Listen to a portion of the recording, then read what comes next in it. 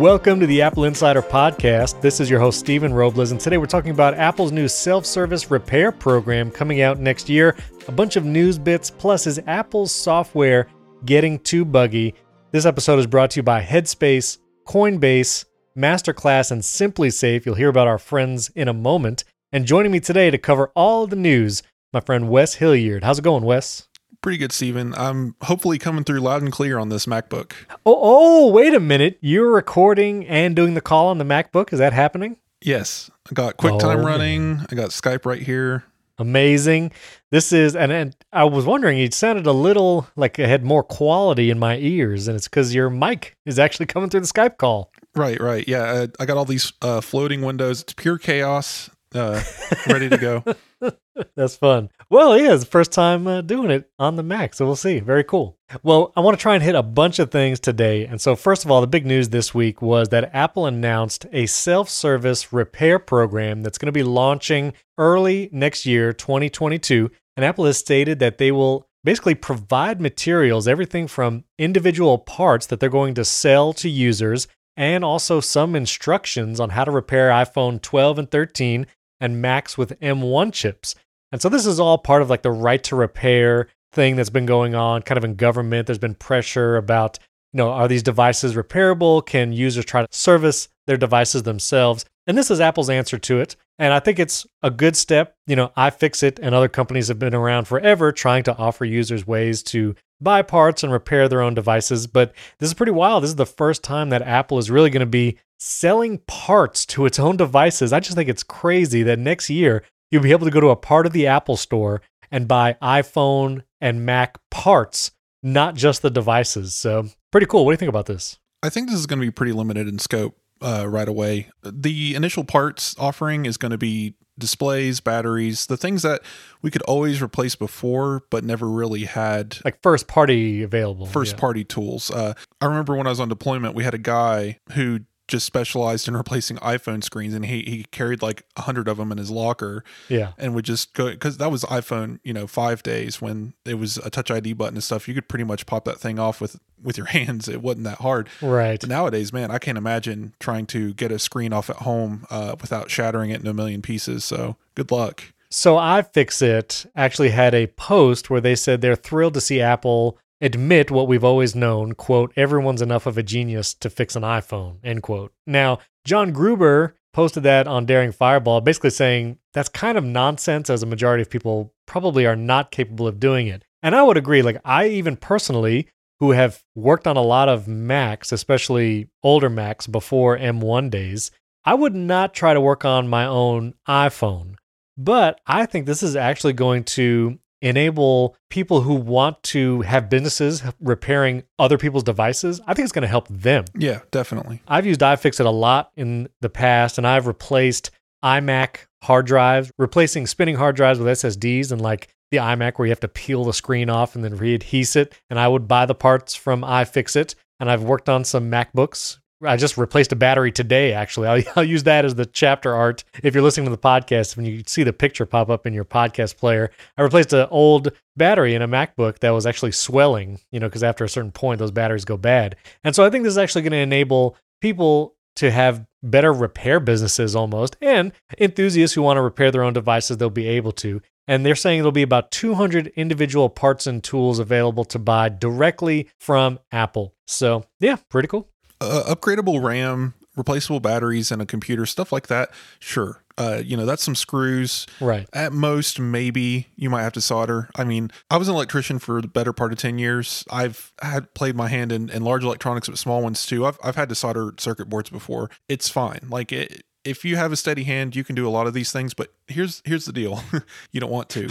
Right. We ran a poll on Twitter just asking like, hey, are you guys excited to fix your stuff? And basically over half, 55% said, yeah, we want to fix our own equipment. Now, if this is coming from the Apple Insider audience, you'd have to assume that most of you guys are probably going to be very confident, if not skilled in this area. But yeah, a good 45% of people said, no, we're not going to do this just because we have access.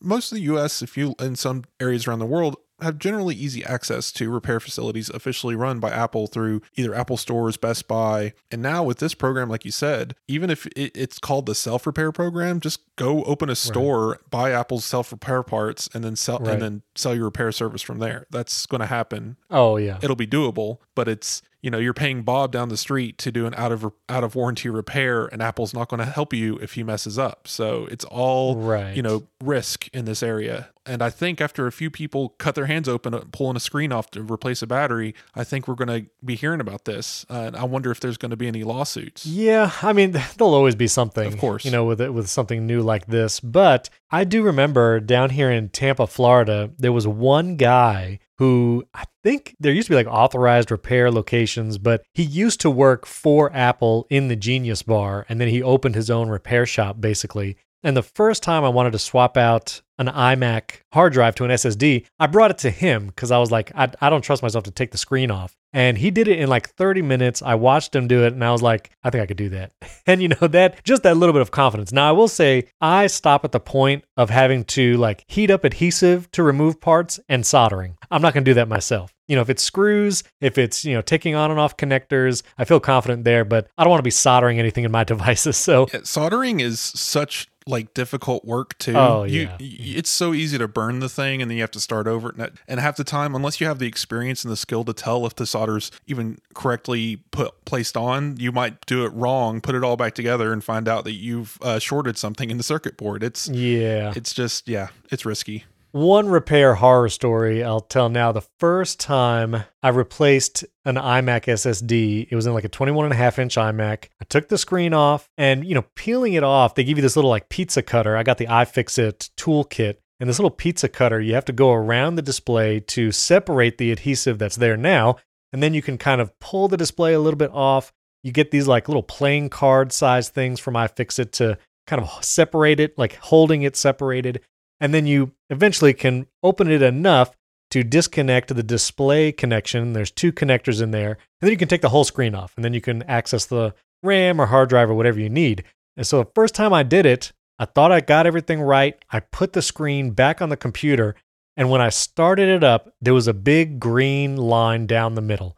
And I mean like 2 inches wide. So the whole center of the display, somehow either I bent it while I was trying to pull it off, or I'm not sure how I did it, but I totally messed it up. And I had to buy another display on like eBay for $250. And I basically lost money on that repair, but it was quite a learning experience. So again, do it with caution. And we'll see what kind of instructions Apple gives. I'm very curious how specific they get. But iFixit, of course, iFixit.com has incredible step-by-step guides for pretty much any model, iPad, iPhone, or Mac. And you can see the difficulty level that they rate things. Well, I wonder, if this is probably just going to be Apple going full IKEA on their instructions. You just open and it's a blank white page with a stick figure. Right. Just a picture of a phone says good luck. So I just want to point out Fudge, former leaker, now just commentary person on Twitter. They did put out some images of like a couple of pieces of equipment like that Apple repair facilities use. And I just thought this was interesting. Like there's an entire tool dedicated to heating the display for removal. Right. That costs like $200. And Apple vaguely mentioned that there's core repair parts and tools that you'll need to do this. And I wonder if Apple's going to send you certain tools or certain things that you have to return. You obviously have to return what you replace because that gives you kind of a rebate on your replacement. But yeah, at the end of the day, the more I look into this, the more this seems to be a hobbyist thing. Like, of course, there's always going to be that guy out there that prides himself in replacing their phone screen just like they pride themselves in replacing their own oil in the car. At the end of the day, for most people, especially people who are not interested in technology or even listening to this podcast, they're going to stay away from this a million miles away. Oh, yeah. Yeah, so I just wonder what the volume of this is. Like, are we going to see Apple launch this, and is there going to be availability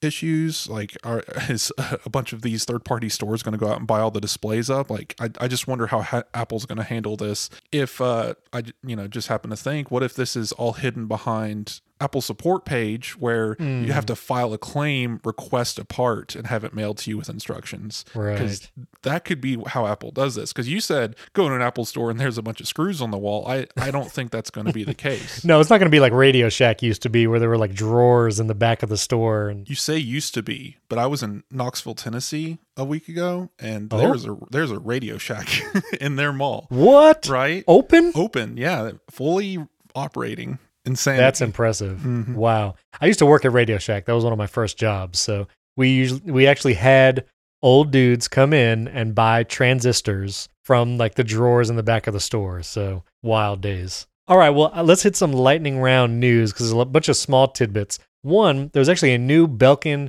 3-in-1 wireless charging station that was just announced right before we started recording. Belkin previously had a 3-in-1 that looked like a Tree charger, and that's actually what I use on my nightstand, where it has a Qi charger on the base for like your AirPods, and then MagSafe for the phone, and an Apple Watch charger. You can charge all three devices in one. But this one that was just announced, it's called the Boost Charge Pro 3-in-1, and it does the same thing, except it's flat, so all three devices lay in a row. So it's going to be a larger footprint because it takes up more space on whatever nightstand or table. But it supports faster charging for the Apple Watch Series 7. And so the Series 7 has 33% faster charging when you use a proper charger with it, like a USB-C brick with the USB-C to Apple Watch charging cable. But this Belkin 3-in-1 will give you that fast charge for your Series 7. And this was an instant pre-order for me, and I don't know why. I know there was actually an update to watchOS 8.1.1, which came out right before we started recording as well, and it might address some of these charging issues, but I have found with my Apple Watch Series 7 that it is hitting that low power mode under 10% more often with the same charging routine I've ever had, which has been throw it on the charger when I get ready in the morning, throw it on the charger for like 45 minutes at night, and I've always been good, like over 30% at any given point during the day. And so I don't know if it's something in watchOS or something with the Series 7, but I don't get it to 100% as often as I used to in those two charging periods during the day. So I am very interested in something that charges the Apple Watch faster, and this Belkin 3-in-1 is one of the first all-in-one devices to do it. So I pre-ordered it. They say it's probably not coming till December or January, but I'll let you guys know how it is. Yeah, it's funny enough, the same day, Satechi dropped a new charging system, another 3-in-1. And now, if you watch the little intro video, it shows that the Apple Watch charger is actually detachable. It's pretty much a different version of their little Apple Watch puck that you can plug into the side of an iPad. And it just attaches to the stand. And it's actually kind of interesting because, yes, it's only 2.5 watts, so it's the slow, normal Apple Watch charge, which is disappointing. But it does make me wonder if maybe in the future we could see more modular versions of these stands. I mean, this one alone cost $120. Right. But what if Satechi sold this with the ability to upgrade the puck in the future? Now, of course, it being the port probably only outputs 2.5 watts. So this one in this case probably can't be upgraded to the better option, but just an interesting thought. And I just happen to think in comparing it to their portable puck, I wonder if you can pull this thing out and use it as a portable Apple Watch charger. That would be interesting. Are you looking at the picture? Oh yeah. There's a picture of it pulled out. Yeah. That's interesting. Anyway, I just thought that was cool. But this is that is cool. Going to be what I'm getting. So me and you are we're gonna break up here. Okay. You're getting the Belkin flat lay. I don't like the flat ones because I like it taking advantage of MagSafe and displaying the phone. I do like that. Yeah, I might regret the flat thing because the Satechi one looks nice, but we'll see. Yeah, because I'm like you. I have the Belkin 3-in-1 right now that I was using. Yeah, so we'll see. All right, next piece of news. Netflix actually announced a new top 10 weekly report. This is a public website, top10.netflix.com. And I thought this was interesting because they are posting the hours viewed for their top 10 pieces of content on the Netflix platform. And you can see just what everyone's watching. And so right now, if you went to that website as I'm viewing it, Red Notice, which is that new movie with Dwayne "The Rock" Johnson, Ryan Reynolds, and Gal Gadot, 148 million hours viewed this week. And it's number one right now. And they actually tell you how many weeks this piece of content has been in the top 10. I thought this was interesting for two reasons. One, just wild the amount of watch hours that these Netflix movies and shows are getting. Still nothing compared to YouTube, right? YouTube still has some that's true. insane billions a day, right? Well, but even like TikTok has supposedly surpassed YouTube as the amount of hours people are spending on it. So that hurts. I know, but it's kind of wild. So I thought this was interesting. I doubt Apple would do something like this. And, they don't typically do this with any of their products or services or whatever, but I would be very curious to see like hours viewed on Apple TV Plus original content versus Netflix. Obviously, it would be much smaller, but it would still be curious to see.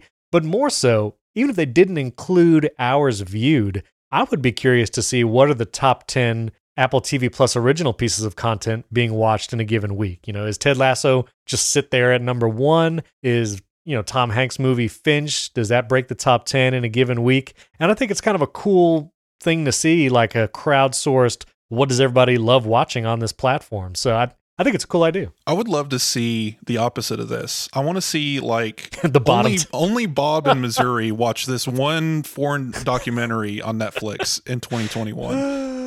I just think about that sometimes because there's so much content on all these services that there has to be some that just outright flop. And I just want to know what's the lowest number? Is it 100 views? It just makes you wonder, is there content out there that's doing so badly that it shouldn't exist? But anyway, I'm just always curious about silly stuff like that. Like on Apple TV, how many people have actually watched Little Voice? Because it got canceled. So are we talking about thousands of people? It's just kind of crazy to think that they can spend tens of thousands, millions of dollars on these shows and they go absolutely nowhere, to the point that like it probably costs more in electricity to run the show in the server than it does, Well, I know they have at least one because William watched Little Voice, even though he refuses to watch Ted Lasso.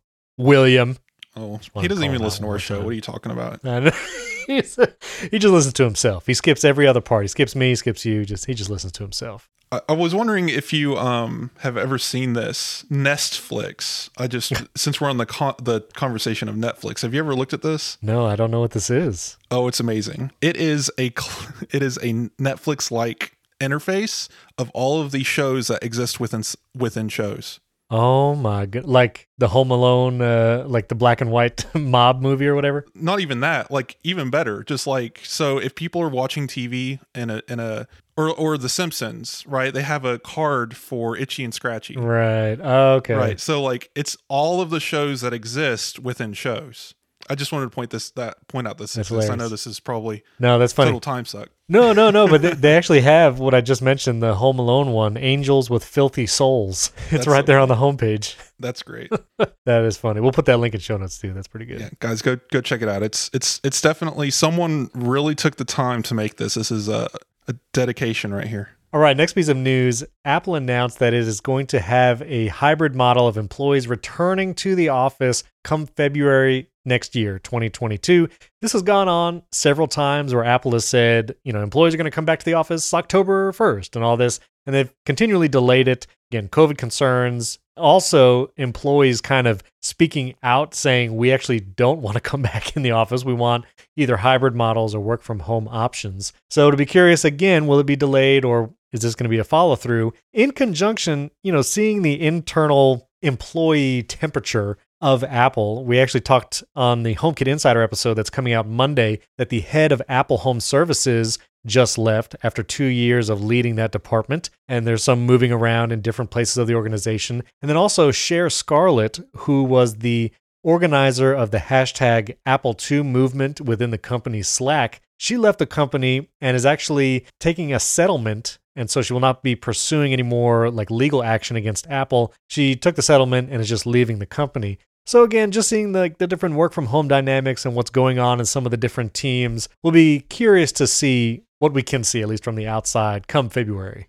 Yeah, the return to office thing, I mean, Apple did spend a bunch of money on that office building, and they operate out of some of the fanciest buildings across the world. It's something the company's going to want to get back to, just because it does feel like from the outside looking in that this company thrives on an in-person experience. And it's not all rainbows and sunshine inside of Apple. Obviously, there's a lot of issues going on, especially with this newest departure. I just wonder what's going to come from all of this.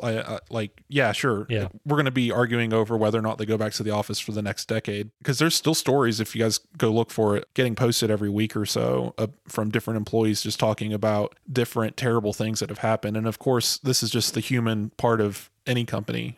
You're always going to run into management positions that are either in a position of power or they got their buddy club around them protecting them. So, Apple isn't immune to these things. And something I guess we're going to talk about here in a minute if we get to John Prosser is sometimes fans do like to look at the nicer side of things and forget that there is a human side to this that isn't always pretty. I just wonder where this is all going to go, because Apple's been very notably quiet specifically about these issues. Speaking out again about China or supply chain or trade, government, any of that stuff Apple will talk all day about, but as soon as it comes to internal politics, they have been completely mum about it so far.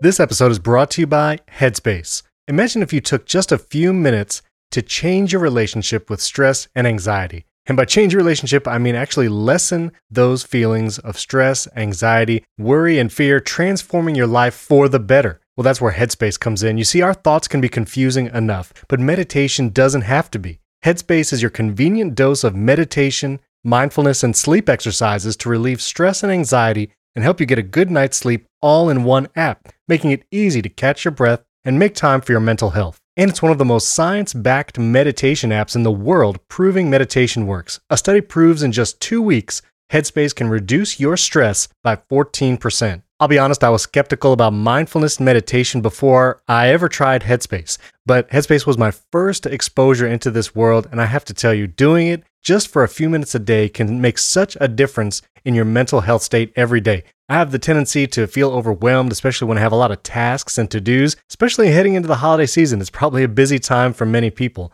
And Headspace can help you feel more at ease, relaxed, and reduce stress and anxiety. I've even done sessions with my kids. I love those times where we can focus on attention or mindfulness with them. And if you travel, I actually did their Fear of Flying course, and it really helped me be more at ease when I'm traveling. So find some Headspace at headspace.com/Apple Insider and get 1 month for free of their entire meditation library. This is the best Headspace offer available right now. So go to headspace.com/Apple Insider today. That's headspace.com/Apple Insider. Our thanks to Headspace for sponsoring this episode and Coinbase. So you've probably heard about cryptocurrency before, and maybe you've been interested, you want to get into this world, maybe even do some investing in cryptocurrency. Well, Coinbase believes that everyone everywhere should be able to get in the door. Whether you've been trading for years or just getting started, Coinbase can help. Coinbase offers a trusted and easy-to-use platform to buy, sell, and spend cryptocurrency.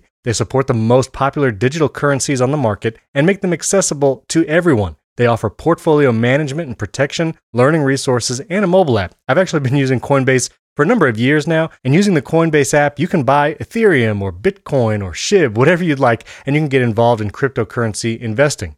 Millions of people in over 100 countries trust Coinbase with their digital assets. So whether you're looking to diversify, you're just getting started, or searching for a better way to access crypto markets, start today with Coinbase. For a limited time, new users can get $10 in free Bitcoin when you sign up today at coinbase.com/Apple Insider. So sign up at coinbase.com/Apple Insider for $10 in free Bitcoin. That's coinbase.com/Apple Insider. This offer is for a limited time only, so be sure to sign up today. That's coinbase.com/Apple Insider. Our thanks to Coinbase for sponsoring this episode. Speaking of internal teams, Bloomberg has now reported that Apple is going to be accelerating the development of their electric self-driving Apple car. This team, codenamed Titan, is the project. Project Titan is supposedly being led by Kevin Lynch, who previously was in the Apple Watch team. Bloomberg is saying that Apple was considering two different options, either a limited autonomous driving vehicle or fully self-driving. And Bloomberg is claiming that Apple has chosen to go with the fully self-driving option, and that Apple might even be targeting 2025 as a launch year for this product, the Apple Car, which would be 3.5 years maybe into the future. So again, we hear rumblings about the Apple Car every once in a while. The fact that Bloomberg is actually reporting this, I think, is pretty interesting, telling, and the fact that Kevin Lynch, who has been on stage at many keynotes and is, pretty prominent in the company as a face, and that he's leading this initiative, I think it's interesting. So we'll keep an eye on it. I think we can all collectively ignore the fact that you used accelerate to describe the Apple Car. But thank you. Let's pump the brakes on this conversation. Oh my goodness, the show's over. Going home, hanging up the headphones. Yeah. I feel like at this point we're at the point of throwing the darts at the dartboard and hitting dates to just announce different dates kind of thing. Ming-Chi Kuo has been giving us a calendar timeline of anywhere between 2015 and 2030 on the Apple Car, and it just gets scrunched down more and more as time goes on. So this is just another maybe 2025, but in 2 years Right. they'll say maybe 2027. So Right, exactly. I don't know. We'll see. Are you going to be in the market for an Apple Car if it's below $100,000? Oh.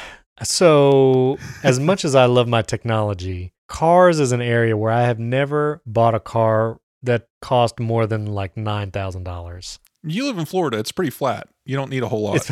It's pretty flat, but I also it's like cars are not something that like really are attractive to me. Like if the only car I want is a fully electric automated car. And so I'm not going to buy an $80,000 Tesla right now. If I had the money, I probably would. And if I had the money when the Apple Car comes out, I would definitely be interested in it.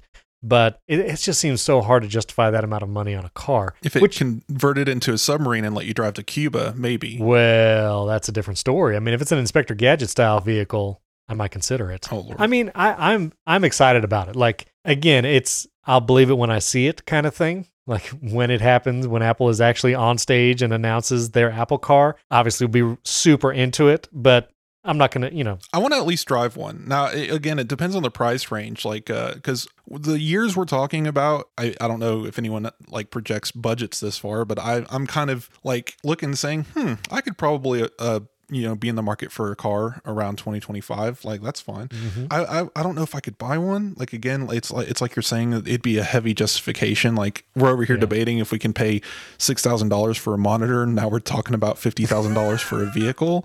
So right. Just one last thing on the car thing. What would be your style of electric vehicle? Are we talking Tesla Cybertruck, or have you seen the new renders for that? The only thing I know to call it, because I forgot completely which company it is, but it's the Rivian, the car from Men in Black that they keep. It looks like the car from Men in Black that he calls. Oh, like the old school car. Yeah. I did see that car. I swear that's where they got it from. It does look like that. Being someone who doesn't care much about like the looks of cars, I'm honestly like I honestly don't care what it looks like on the outside. I mean, it sounds weird. I mean, I would care. I mean, if it looks like terrible, but all the electric cars are fine. Like I would drive any car if it was fully electric and fully automated.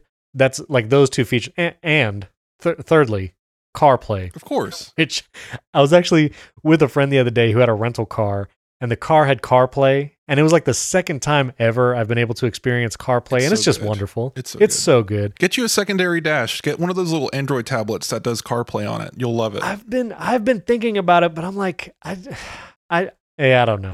I really should. It's so good. It's so good. And Tesla and Rivian, the brand new company, they just went public. They're making the electric trucks and SUVs. They don't have CarPlay either. Neither Tesla or Rivian have CarPlay, and it's like I don't understand. I mean, I guess I get why. Like they just want to build their own software. But if it was between the three of them, and the Apple Car is the only one with CarPlay, yeah, absolutely. I'm gonna go with the. I mean, I'm putting my toe in the sand now. If I'm going to be in the market for any new vehicle, it will have CarPlay, or I'm not getting it. Like that's right. I know that's kind of dumb, maybe even petty, but sorry guys, not. Well, I will say, yes, I'm with you. The next car I buy is going to have CarPlay either built in, or I will retrofit it immediately after. Like either with a built-in dash thing that has CarPlay, or one of the janky tablets that suction cup to the dash. Either way, I will get the next car with CarPlay. I've said it before. I'm still waiting on that company. One of you listeners out there, you guys you're inventive. Just take this idea and run with it. I need a third-party ignition system that adds car key to cars before like 2018. So I can go and throw that in a car, car key and CarPlay, man. That's all I want. Yeah, exactly. And supposedly the digital driver's license and state ID, Florida is supposedly launching that in November. They have said multiple times it's coming November. There's only like 2 weeks left. So when they do it, I'm going to try it and we'll see. You get one good thing in your state and you brag about it for months. Well, I'm still waiting for it.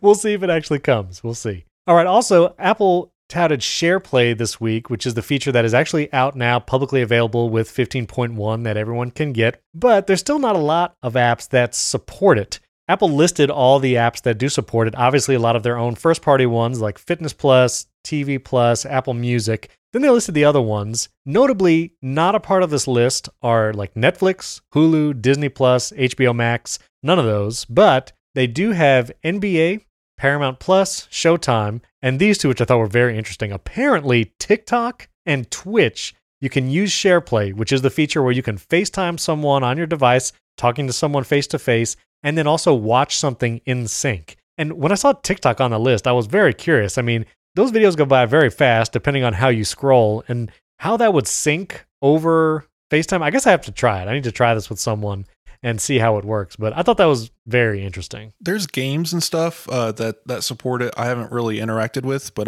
the concept's interesting to me. Oh, for sure. One company that's going to implement SharePlay in the near future, they're at least investigating it right now, they've told me, is Backbone, the company that controller I reviewed for the iPhone. Yes. They just released a big feature update. You can go find it. We'll put it in the show notes. They just did a big feature update where there's like a subscription service, but old owners get, grandfathered in. It's not expensive. Don't complain about it.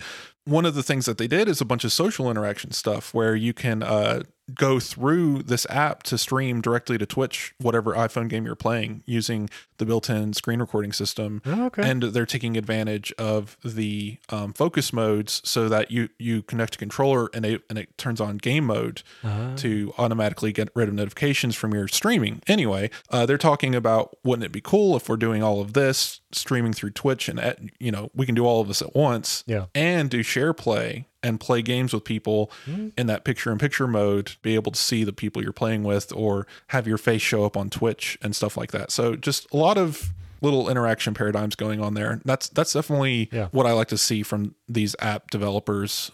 Just take advantage of everything. Put it all in your app. I don't know why developers don't do that more often. All right, so Apple Arcade, it's part of the Apple One Services bundle, or you can pay for it $5 a month, and it's all of Apple's original titles. Apparently, coming soon is going to be a new game to Apple Arcade called Disney Melee Mania, and this appears to be somewhat of like a Super Smash Brothers alternative. And Nope. I'll go ahead and stop you there. It is not. It is not what? It is not a Super Smash Brothers alternative. So there's a little there's a tweet in our article that shows like a clip of it. And what I was going to say is it does not look like Smash Brothers, meaning, Smash Brothers is like a side-by-side fighter. And this seems to be like a top-down arena type thing. And so it's definitely not exactly like it, but it has Disney characters seemingly fighting. Yeah, it's a battle arena, which is very odd. Battle arena. Yeah, it's a battle arena. It's interesting because Disney typically does not allow its characters to fight each other, at least like a lot of their like intellectual property. But they have like Elsa and Buzz Lightyear and these other Disney characters, Bing Bong from Inside Out, and they're all seemingly like attacking each other in this arena battle. Yeah. So it's not like Smash Brothers.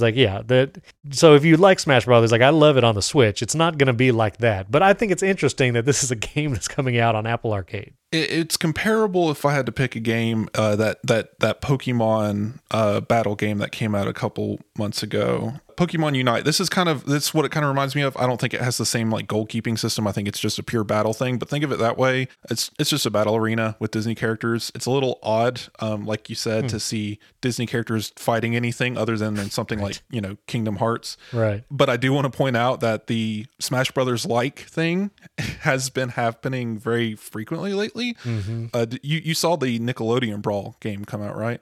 My kids found a game called Brawlhalla. Oh, that's a very popular game. Yeah, but like when I saw them playing it, I was like, this is like a weird Smash Brothers clone. That one's definitely like one of the first big kind of clone things. Yeah. But then like everyone's doing it now. I don't know why. There's also a ton of like Fortnite clones because... Of course. Yeah, now that Fortnite's not in the App Store, there are just so many. Like my kids, they'll request through Screen Time like to download these different apps, and I'll look at the preview and I'm like, this is literally Fortnite without Fortnite.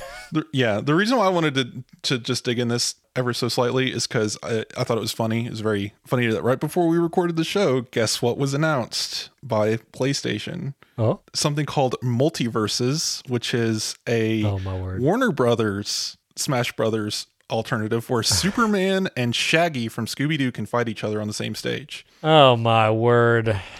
I don't care for that. It's getting more and more it's crazy. Absolutely ridiculous. No, thank you. But anyway, this Disney one is supposedly going to be coming out, I think in December, so later this year. So we'll see. We'll see how that goes. I want to touch on this. I thought this was interesting. The Kyle Rittenhouse court case, which as we record, there might be a verdict actually reached.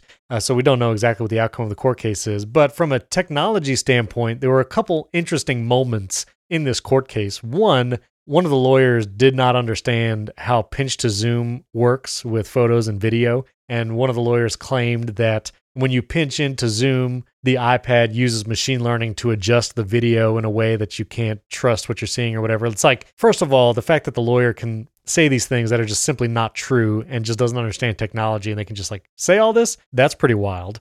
But two, there was a motion for a mistrial because some of the drone footage that was captured of the event was on an iPhone, and it was then sent to a detective via AirDrop, which if you AirDrop a video from your iPhone to another Apple device, it's going to AirDrop the full quality video. And so that detective had the full quality video, and it was sent to the prosecutor, I believe, also via AirDrop. And so they had a high quality version of the video. But the defense attorney, Natalie Wisco, had an Android device. And so they could not AirDrop the video file to her, and they had to email it. And if you try to email a video file from your phone, it compresses the video, lessening the quality, trying to make it a smaller file size. So email clients will actually accept and allow you to download the file. Yeah, the problem is they didn't know that. They did not know that. So the defense attorney assumed that the video they were seeing on their Android device was of the same quality as the prosecutors. And once the video was shown, I believe the prosecution actually showed their version of the video, defense was surprised and it was like, ours doesn't look anywhere near that good. What's going on? And first of all, I just think it's wild that we are airdropping video evidence in a court case. Like, I mean, I guess that's how you would do it. You would airdrop it to somebody or you would send it somewhere. So I find that interesting. But also that this, again, like technology still in the judicial system, not just in this case, but even like you look at the US government as antitrust trials and they're interviewing these tech CEOs like Zuckerberg and Tim Cook last year. There just seems to not be an understanding of technology when it counts, it seems like. I mean, I said it on Twitter. I don't care who you are, but especially if you're a lawyer in a very important court case, you can't just say something that you don't know if it's true or not. Exactly. Believing it to be true. It's just, that's insanity to me. It is interesting that like this whole mess up occurred here. Like, I just wonder what this would look like dramatized. Like I did finally watch Defending Jacob and just imagine in that case, like if there was something to do with email, I don't know. It just sounds like a bad Apple commercial. Like, oh no, use Dropbox instead and send them a link. It's just, guys, I don't know.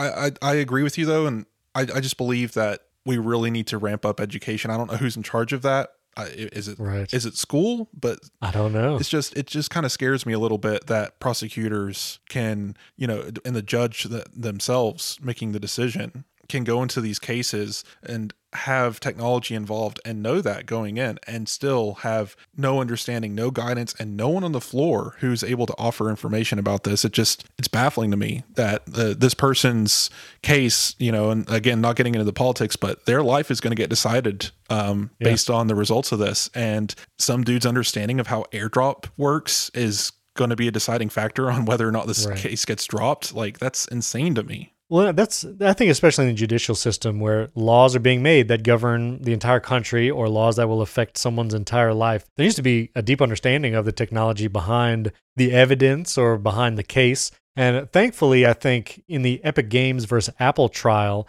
Judge Gonzalez Rogers, who ruled in that, actually did have a working knowledge of everything that was going on and could kind of ascertain like what each company's motives were and then judge accordingly. They had a technology degree, I believe, of some kind. Right. And I think, again, like obviously certain cases wouldn't require a judge to have a deep technological knowledge. But if there is evidence involving video on a phone or other device, then someone needs to be involved in the process who is savvy and can say, okay, you can't email that video to this person because that's going to drop in quality. So let's upload it to Dropbox or let's upload it to a cloud service in its full quality, and then you can download it. Just like that simple amount of wherewithal about how to deal with this evidence. I mean, it's critical. I watched a lot of Judge Judy in my day, so I know that there's such a thing as expert witnesses, you know, that you can't just make up stuff on the spot. That really just rubbed me the wrong way. That's wild that can occur and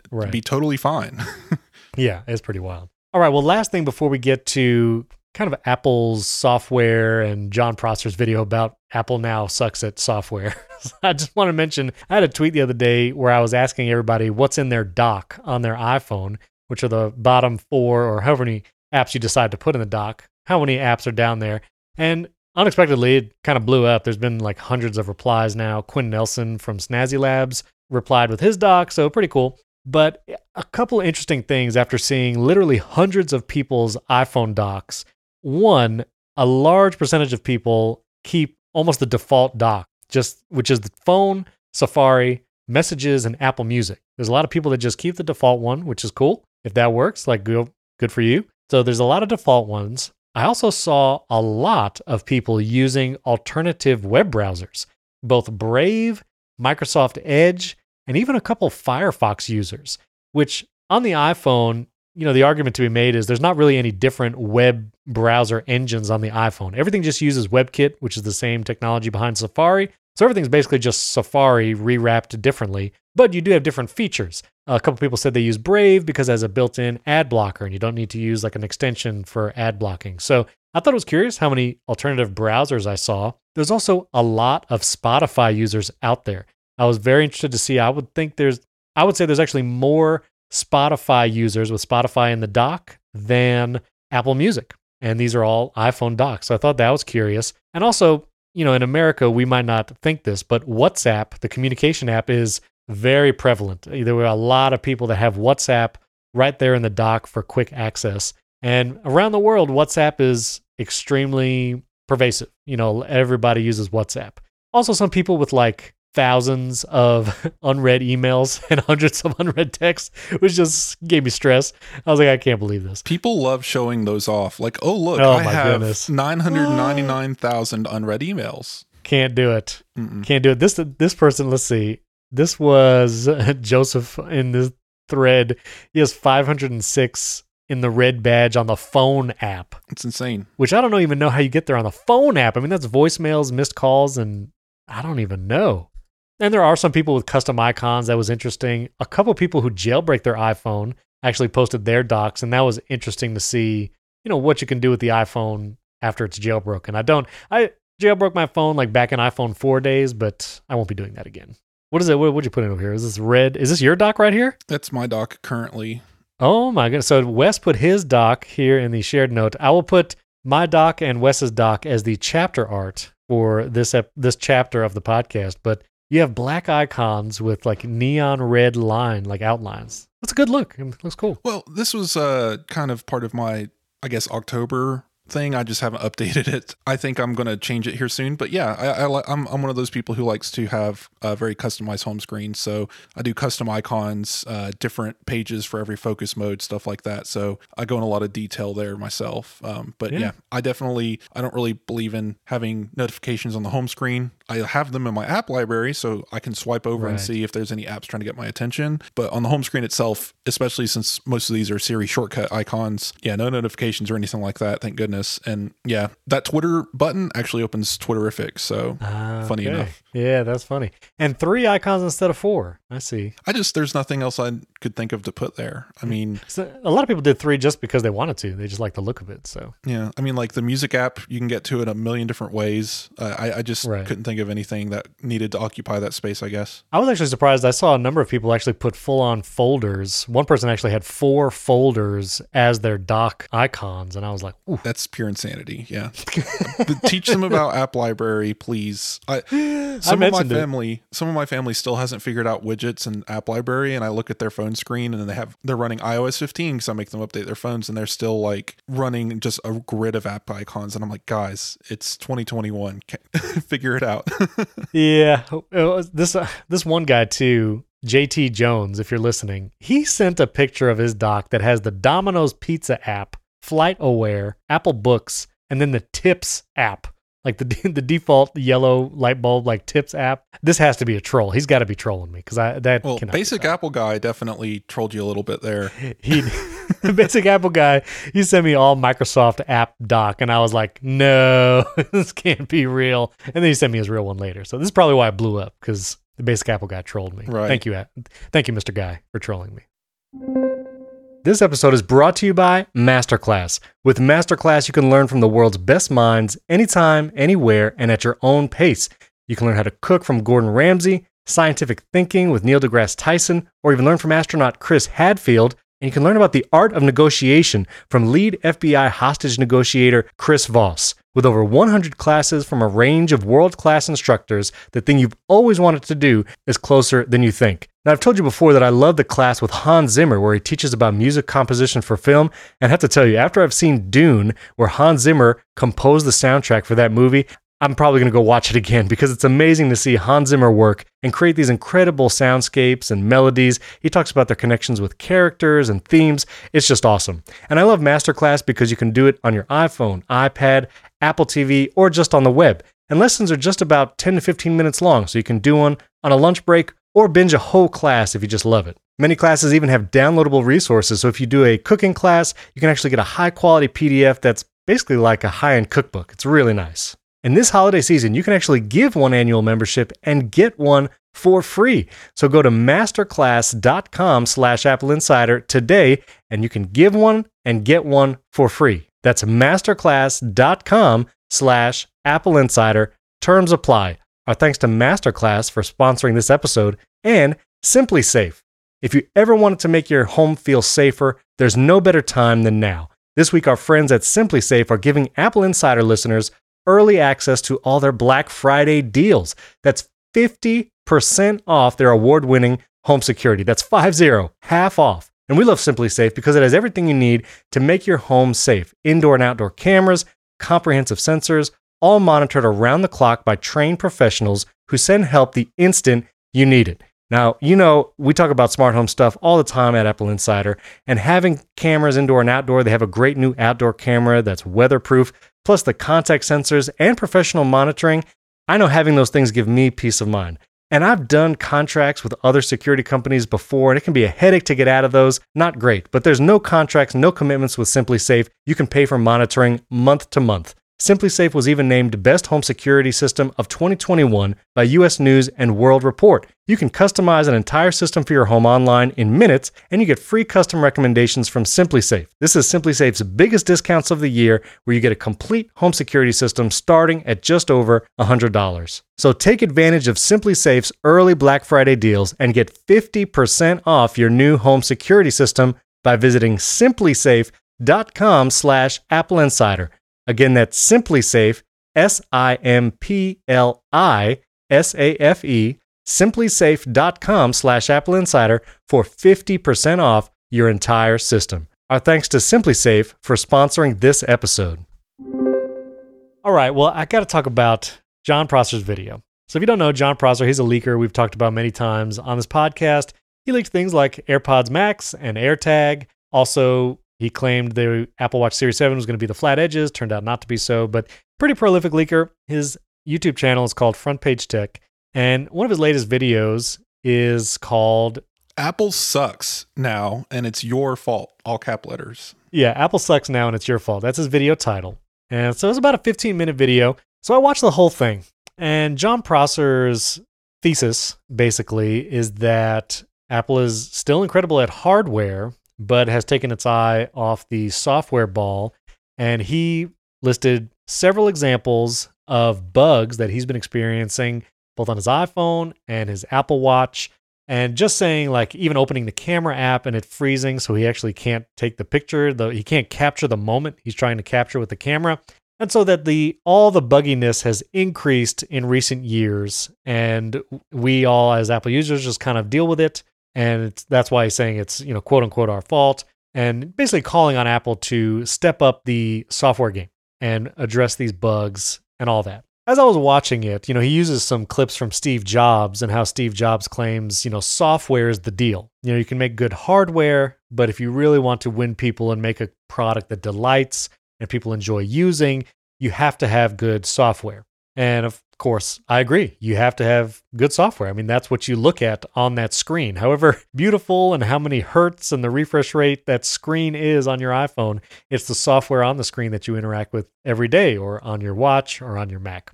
So I think it's undeniable that Apple has made excellent hardware recently. iPhone 13, the new MacBook Pro, iPad mini, and iPad Pro. Hardware is amazing. Apple Silicon. As I was thinking about buggy software on Apple devices, I will concede to Prosser and whoever shares this viewpoint. I have noticed an increased bugginess on iPhone, especially. Not necessarily me personally, but as I help other people with their devices. My wife's iPhone 13, I got her on launch day, and she's experienced several bugs like freezing and weird things with the keyboard. And so I have noticed it. And so I am not claiming it's not true. And he has video footage of like his Apple Watch freezing in like the nightstand mode, and he can't get it out of it, and he has to reset the watch sometimes, or can't even turn it off. He has to like reset or unpair the whole thing. So I see those bugs. But I would also say that there are many, many aspects of Apple's software and services that remain excellent and rock solid. A few examples. iMessage as a whole. When we went to iMessage in the cloud, and if you have that enabled on all your devices, it used to be weird where messages would come in out of order and all that. But once we went to iMessage in the cloud, iMessage has been rock solid for me, and I think for many, many other people. I don't hear people complaining about iMessage not working. iCloud Photos and iCloud Backup, which is a key part of the iPhone and just Apple ecosystem experience, I think is super solid. Even the guys at ATP, they are some of the most qualified to critique Apple software, as they are all developers. And they even stand by iCloud Photo Library and how give it enough time and it'll figure it out and you won't lose data, and it is rock solid. Overall, macOS stability. I record multiple podcasts every week using macOS, and I have never lost podcast content recording on my Mac. It has never crashed or frozen. Once I hit that record button, I have absolute trust. Like, it does not mess up. And that has gone back all the way since I started using a Mac. I actually had the G4 12-inch PowerBook when I was in college, and I was in charge of recording the orchestra concerts for my university. And I would literally open up GarageBand. I had a USB audio device with 2 condenser mics to record the orchestra. I would hit record on my computer that was sitting in the front row of the auditorium and literally get on stage and play an entire concert, never being able to look at the computer, not being able to monitor what it's doing. And I was able to absolutely trust that it recorded everything. And honestly, I recorded probably 15 concerts a year for multiple years when I was in college. Never once did I lose any data. And I think that it is just as stable today. Other features, just want to mention screen time. If you don't have child iCloud accounts that you're dealing with, you might not have as much experience with screen time. But I have multiple children with their own child iCloud accounts, and the whole screen time system is pretty incredible. From the ask to buy, if they want to download an app, to requesting more time in a specific app, and me being able to approve on my Apple Watch, and they can have 15 more minutes or an hour in a piece of software or an app. It's just pretty incredible. And so screen time as a whole. Shortcuts in general, which is something they are still innovating on. Yes, it's buggy on the Mac, and there's been some changes with Swift UI, but as software product as a whole, you won't find an alternative anywhere else. Shortcuts is just excellent. And security and privacy overall, just across the entire ecosystem. Apple makes a concerted effort, whether it's Private Relay, Hide My Email, or just privacy built into the devices. I inherently trust Apple there. And things like HomeKit and other things, yes, there are small bugs here and there, but I will say with the progress of features that Apple has provided over the last several years, I think there are many, many aspects of their software that are rock solid. Now, that's not to say there are not bugs. And maybe we could use a year where there are minimal features added and it's really a bug fix focus like the old Snow Leopard days. But I don't think Apple software sucks. I don't know if that's an accurate description of the current landscape of Apple software. So those are my thoughts, Wes. What do you think? Well, I don't disagree with the fact that, like, yeah, bugs exist. I'm not going to sit here and tell you that the software isn't buggy or there isn't issues or he's not specifically experiencing these things. And of course, he did the thing. This is YouTube, so my assumption is usually that whatever his attitude is in the video, take about 10 points off of that, and that's probably his position in real life. Right. You always got to be a little bit heavy-handed when it comes to YouTube and getting people invested in watching. But his constant need to say, don't argue this because I have an answer for it is just like, come on, let me argue with you. I'll do it all day. It's fun. Yeah, exactly. It's just some of the things he said that just come off as a little disingenuous, especially playing the Steve Jobs videos, because it just made me laugh a little bit that, like, right when he was playing the video about software is the experience and good, the difference between good and great is tenfold between two different companies or two different products or whatever. Yeah. And then, like, a couple years later, we have Antenna Gate because your thumb could block an antenna line on an iPhone. Yeah. I think the problem is we just tend to put our blinders on and look at what's happening right now and how these little inconsistencies and these bugs and these issues are very noticeable and very in our face, and we're very aware of it. But I'm telling you, tell me right now, what was the bug that everyone was mad at 6 months ago? What was the bug that everyone was mad at 2 years ago? You probably can barely remember. We can get to the big ones, like you mentioned, the iMessage stuff. Right. But I'm telling you, every month, every update, there are 5 or 6 things that everyone on the internet can point out and say, this special character bricks your phone for an hour, or stuff like that happens all the time, and it hasn't. That hasn't changed over the years. And it's baffling to me that it's not just Prosser. It's just people on the internet in general can make the argument all the time, like, oh, their software sucks now. Oh, it used to be better in the old days. And it's like, guys, like, software just sucks. I don't think it's Apple's fault. It's in general, we're building an ecosystem on an ecosystem that was developed in the 1980s to basically turn on a computer and make sand think. It's not like we're constantly playing like with the science is here, hoping that everything just lands out in the end. And yeah, there is a science to it. Like you're putting in lines of code and hoping everything works, but that one thing breaks and you fix it. And guess what? 10 other things break. And that is the case no matter where you are, even at Apple. So this isn't an excuse. I'm not like, Prosser said, don't make an excuse for Apple. It's not. It's just, this is the world we're in. And I think it's just funny for him to take that stance, which is a very popular stance that, oh, Apple software sucks now.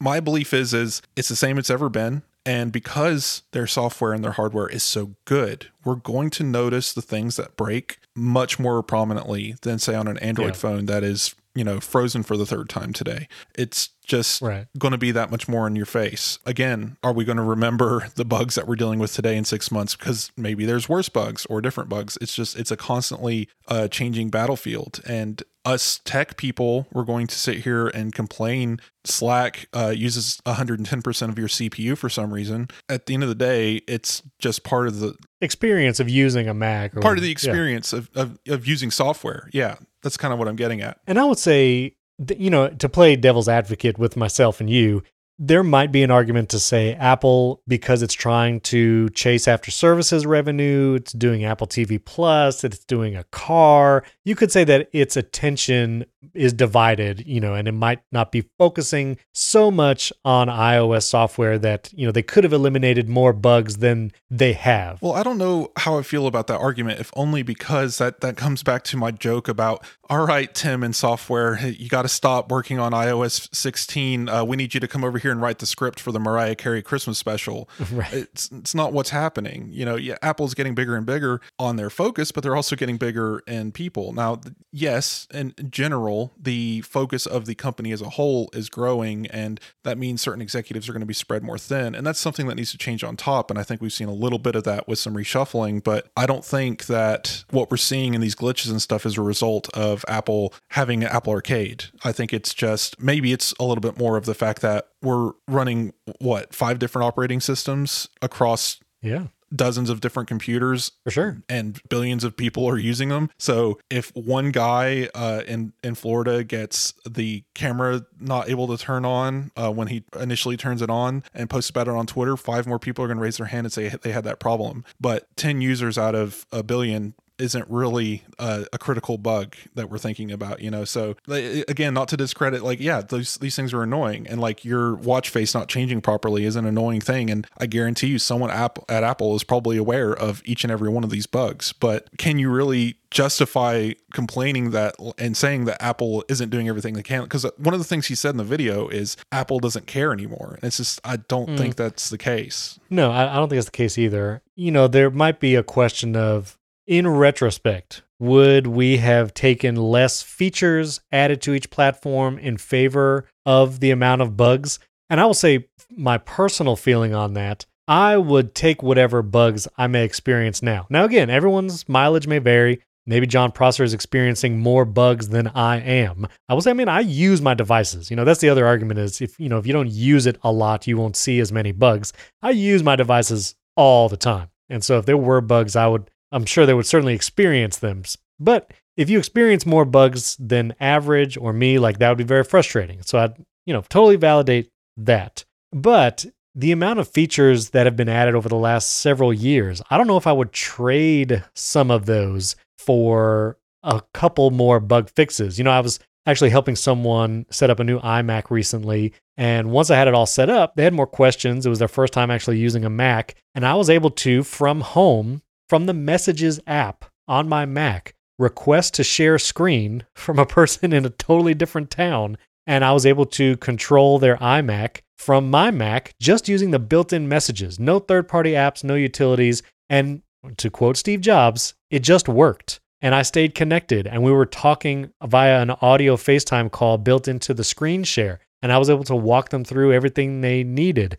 And like they could work with their mouse and then I could take over. And it was just a seamless experience. And like, would I have preferred that feature not exist to fix a bug that might be experienced a few times a year or even a few times a month? Probably not. Like that feature is critical. And, you could parse every little feature and like, well, I would have traded that for this bug fix or this for that. And honestly, Apple's probably doing that internally. They're probably saying, what features can we reasonably add while still improving the quality and seamlessness of our operating systems? That's probably why Universal Control was delayed. It's not like Apple puts features out totally without trying to bug fix. Like, yes, there are beta ones, like Private Relay is in beta, and they say has bad experiences on some websites because this isn't a beta program.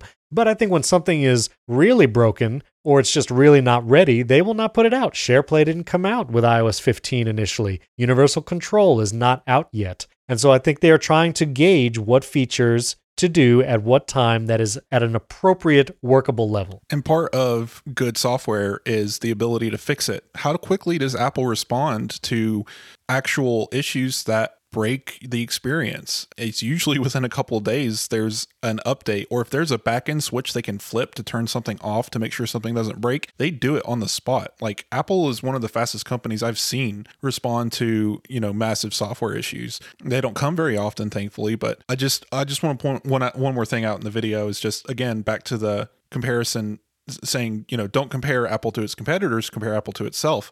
Well, even comparing Apple to itself, its software and stuff has improved over the years just because there's so much more of it. I think it's just, generally speaking, a decade ago, if all of the software could fit in a storage shed outside, it now fits in an airplane hangar. There's just more and more of it, and it all interacts so well. Like, it's grown and remained aware of each other the entire time without losing any user data. Like the fact that Apple was able to flip the switch on the underlying file system to APFS without a single person saying that they lost anything to that switch is insanity. Right. And that's because their software is so good. And then you get to that Steve Jobs quote again of saying, looking at comparing product A to product B, if a good product and a great product, the difference is, tenfold or whatever, I would still say easily Apple is tenfold above the competition in most ways, especially in software, even with the issues. So the argument that don't look at Apple's competitors, I say no, look at them, because you look over at Microsoft and what they're doing, and you still every now and then walk into an airport and see the blue screen of death on one of their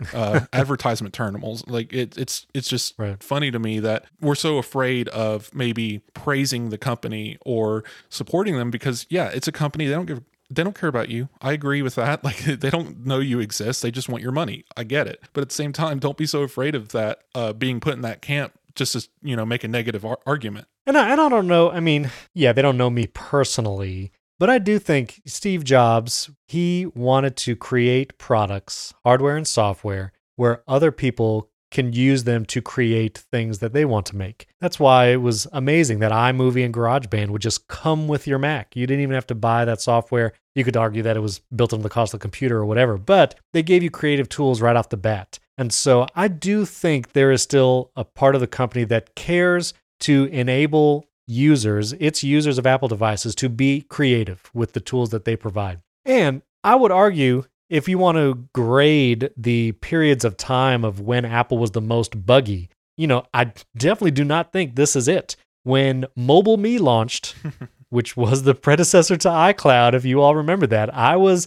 a .Mac user before Mobile Me and then used Mobile Me from day one. It was not good. And that was like data loss issues. Like you would lose contacts. They would just disappear. It would not sync properly. You would lose calendar events. Like it was not a good experience. And famously, Steve Jobs was ticked about it. He was like, why is Mobile Me garbage? And he would press on the company to fix it. And if you compare those days of Mobile Me to iCloud today, I mean, my goodness, what a difference. And that's why a lot of what I was mentioning in my list of positive software experiences, iCloud is actually extremely positive now. I have no qualm hitting erase all content and settings on any of my iPhone or iPad devices and worrying about losing data. I am supremely confident that if I wipe an iPad device, maybe it's because I'm running a beta and I want to get back on the release or whatever, like I know if I have a backup in iCloud, I'm good. Like I trust it. I had not, again, mileage may vary. Someone might have had a bad experience where a backup didn't reload or whatever, but I personally have done it a lot and have never lost any data from an iCloud restore. It may even down to like audio files in the Ferrite app that I've used in podcasts. Like it's all just there when I restore from an iCloud backup. So again, comparing to older versions of Apple's cloud services and other software, I think we're actually in a pretty incredible place. And so again, I don't think Apple software sucks. I think, sure, there's lots of bugs and they need to be addressed, but Apple software is actually in a great place right now. There's nothing broken. No, I don't know. I would be confident in agreeing. Like it is not broken. There are bugs for sure, and I think that's the difference between something being buggy and something being broken. Mobile Me, when it first launched, was broken. Syncing collaboration documents and pages in Keynote used to be a really bad experience. It was broken, but we use collaborative notes every week on this podcast. That's what Wes, and William use. So yeah, totally, I agree. Not broken. All right, well, listeners, let me know what you thought. It's Apple software or anything else we talked about today. Tweet at Wes and myself. Our Twitter handles are in the show notes. We'd love to hear from you there. Also put a link to that tweet thread about Dock. Show us your Dock. What apps do you have down there on your iPhone? Also, if you haven't yet, I would greatly appreciate a 5-star rating and review in Apple Podcasts. That really helps out the show. And if you'd like to support the show with $5 a month, you can actually get an ad-free version and early access. You can do that either on patreon.com/Apple Insider or directly in Apple Podcasts. $5 a month, uninterrupted version of the show. Thanks for tuning in, and we'll catch you next time.